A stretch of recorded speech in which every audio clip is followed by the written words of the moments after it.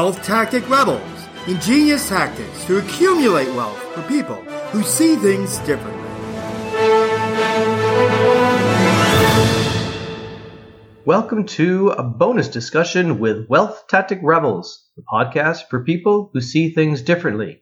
I'm your host, Kevin Dumont. I've been seeing things differently in the wealth field for, just about 15 years now. And in our previous episode of Overcoming the Fear of Wealth, we were talking with Dr. Lindsay Elmore, who is a natural wellness educator and a successful entrepreneur. We had a discussion about business and losing money in business and how that can affect you personally as well as in your business, and some tips about how to protect yourself and your business from losing money while working where they're competing against other companies who may have more money to throw around than yourself. Wealth Tactic Rebels, listen in and enjoy the conversation. Let's talk a little bit about business, right? Okay. We've talked a little bit about overcoming fear and why you should do that. And you mentioned or losing money. People in business, you talked about this with me a little bit before. When you're a small business person in particular, there's a lot of other larger businesses out there throwing around a lot of money. Oh, yeah. Right? That can be difficult to manage when you're in the business world trying to figure out your way. And people will sometimes waste money, which goes along perfect with our philosophy of avoiding losses, right? Can you talk a little bit about that?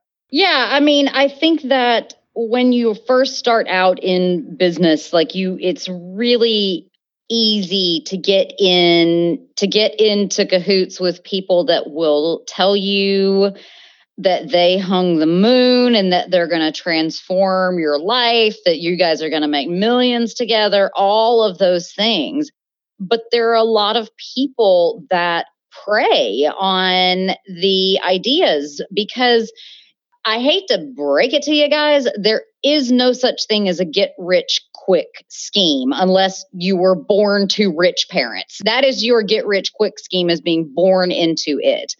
But if you are genuinely saying, I'm going to start a new enterprise, it's work, and it's surrounding yourself with good people that you know that you can trust. And you may be working with companies. I tell you, I started a branch of my company exploring self-publishing this year. And I go to these book distributors and book printers and I'm like, look, guys, I'm a small client. What can you do for me? Work with me. Let's scale. Work with me now. I'll work with you for the next years. But what I've found is there's a lot of companies out there that have a lot of time to waste and they have a lot of money to waste. They have a lot of money just to throw around at different problems. They hire consultants and people and this and that. You have to train your eye to realize when people are just feeding you lines, when people are just telling you that they're working. And you also have to realize, this contract's out of my realm. For example, I have been talking for over a month with a wonderful company interested in using their product. And the initial offer that they put out to me was $57,000 the first year and $45,000 each subsequent year. And I was like, okay, thanks, guys. Bye. Because it's just, it's one of those things as a businesswoman, do I sit back and go, can I afford this? Yes. Is it the best use of my revenue? No way. I'd rather hire an employee to be working for me full time versus buying a product. Well, let a month go by. Let the end of the month come up. We all know, those of you that live in areas where people drive a lot, cops get excited about giving out tickets at the end of the month. Yep. Companies and salespeople get real excited about chatting at the end of the month. And so it's taken a month. It's taken patience. It's taken me having the gall to say, thank you. Great offer. It's not for me. It's not for me. I'm going to go with this other option. I'm going to go and, just kept working it. And we ended up coming to a point where it was like, okay, you just made me an offer that for a 3-year package, you're charging me less than what you wanted for that first year. That just goes to show you the margins on these products. You think about the margins and the markup. There's a reason that major department stores have 80% off racks. It's because they're still making money at 80% off. And so also look out in contracts for terms that are set up to screw you over. If you're working with a new company and you don't know how they're going to perform, no matter how good their pitch was, no matter how good their slide deck looks, no matter how much you like that sales rep, you have never worked with that software, that person, you've never seen their work product. So look for terms and contracts. Look for terms like, once you decide that you want to walk, you still owe us money for the next 3 months. Like, come on, who writes that in? And look for things that are like, you have to get locked in for 3 years, 5 years, 10 years. Like, those are contractual terms that could be really, really, really bad for you. If you're moving merchandise, look for terms about, I've seen companies fail because they make a deal with a big name box store, and the box store says, we'll take 250,000 units, but you didn't write into your contract how many of those that they can return to you. And all of a sudden you've got 240,000 units that big box store is saying, we're not paying you for anymore. You have to look out for those contractual terms. And if you're starting a small company, treat it like a company, treat it like a business. Get an attorney, get an accountant. It's the best couple $100 a month you will spend is having an accountant close your books for you. It's amazing. And that's a good point you make. I've heard other people make the suggestion before that you've got to have a team on your side. Accountants, good accountant, good attorney. It's worth it. They might cost you money, but they're worth so much more than that in the long run. They're protecting your whole business, and you don't know what you don't know. Exactly. Yeah. I mean, I am an intelligent person, but I am a pharmacist. I know a lot of stuff about chemistry and drugs and pharmacy. I've had to learn it, but when I first got started, do you think I knew how to register a business in a new state, how to report employees state to state, how to run payroll? I didn't know any of that. Someone had to teach me. I didn't know that I needed cybersecurity insurance, and I didn't know that I needed terms and conditions and policies and procedures and all of this stuff all over my website telling people how they interact. But you learn step by step, and you have people around you that you can ask these hard questions to. Right. Of course. Exactly.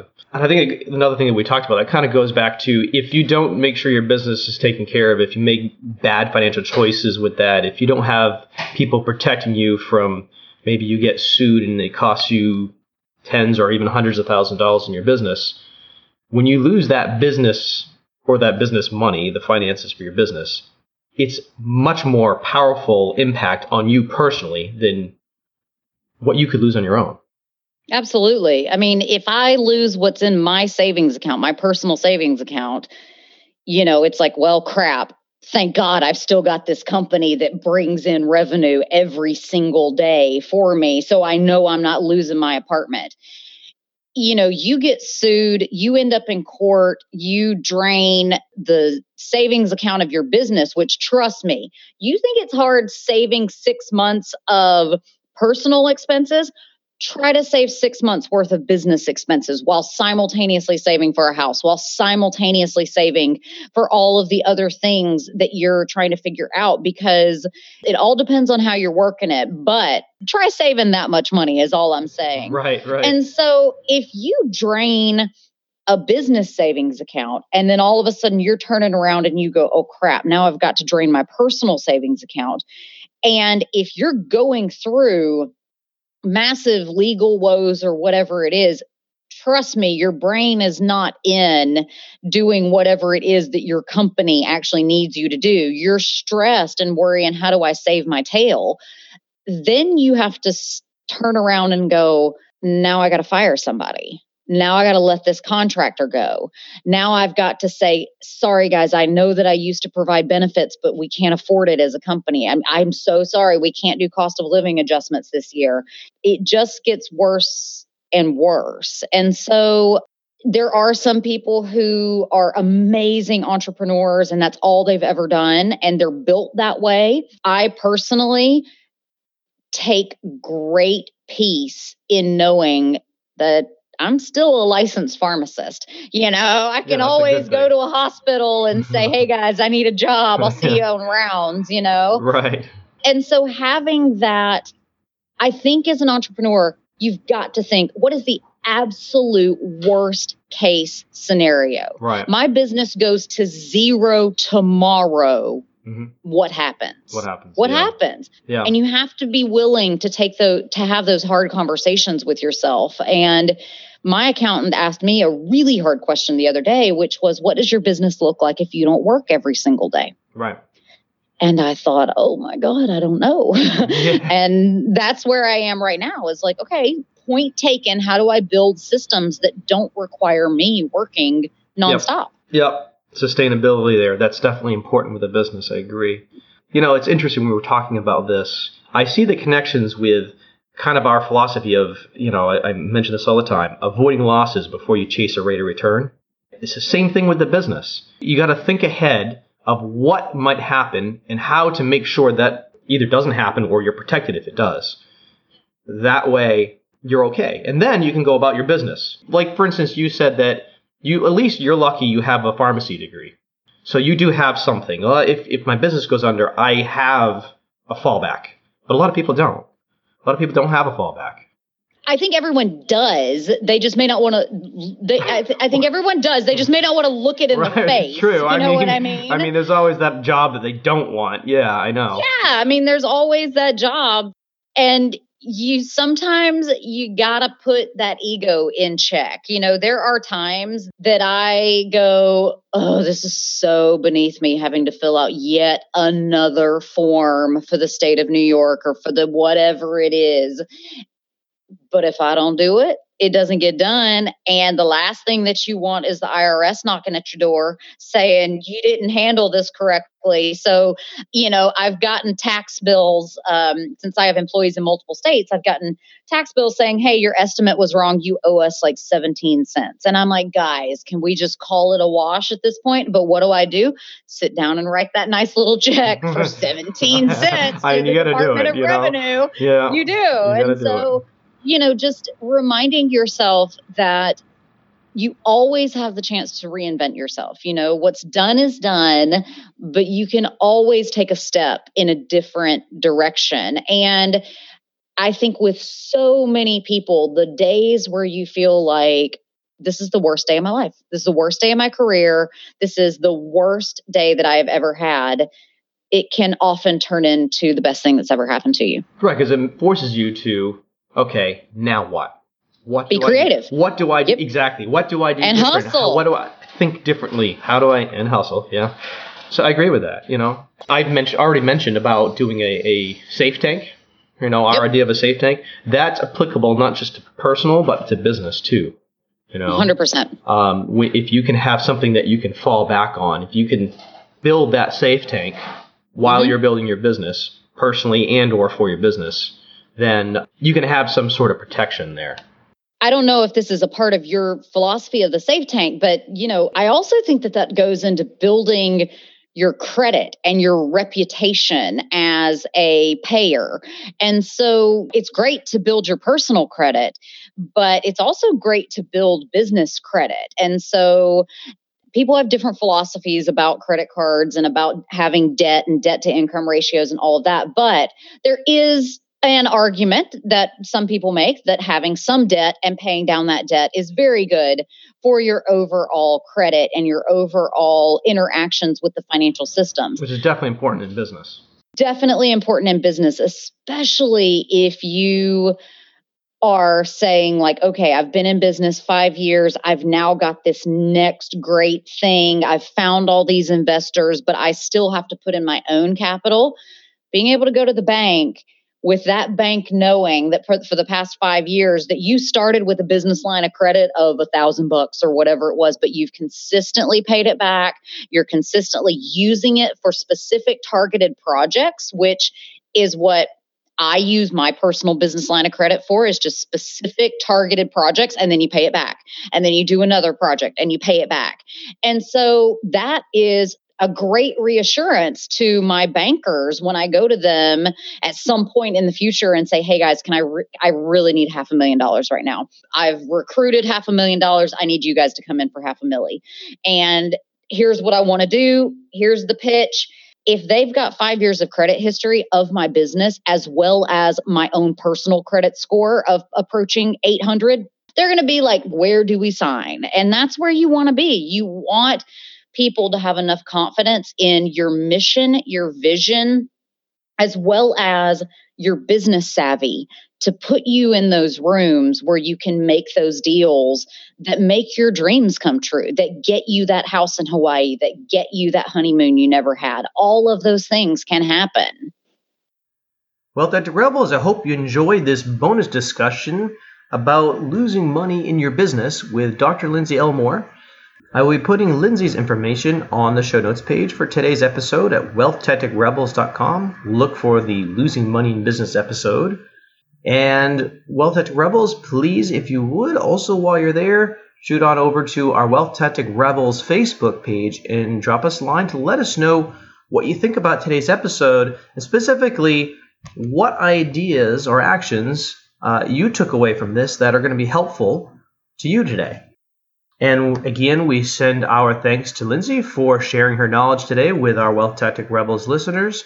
And of course, Wealth Tactic Rebels, thanks for joining us today and have a fantastic day.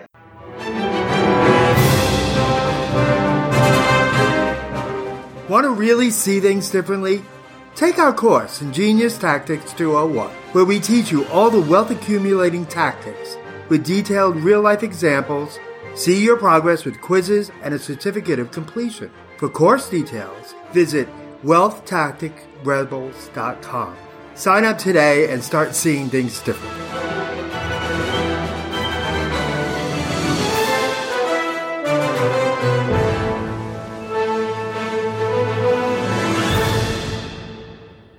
This presentation is intended as informational only.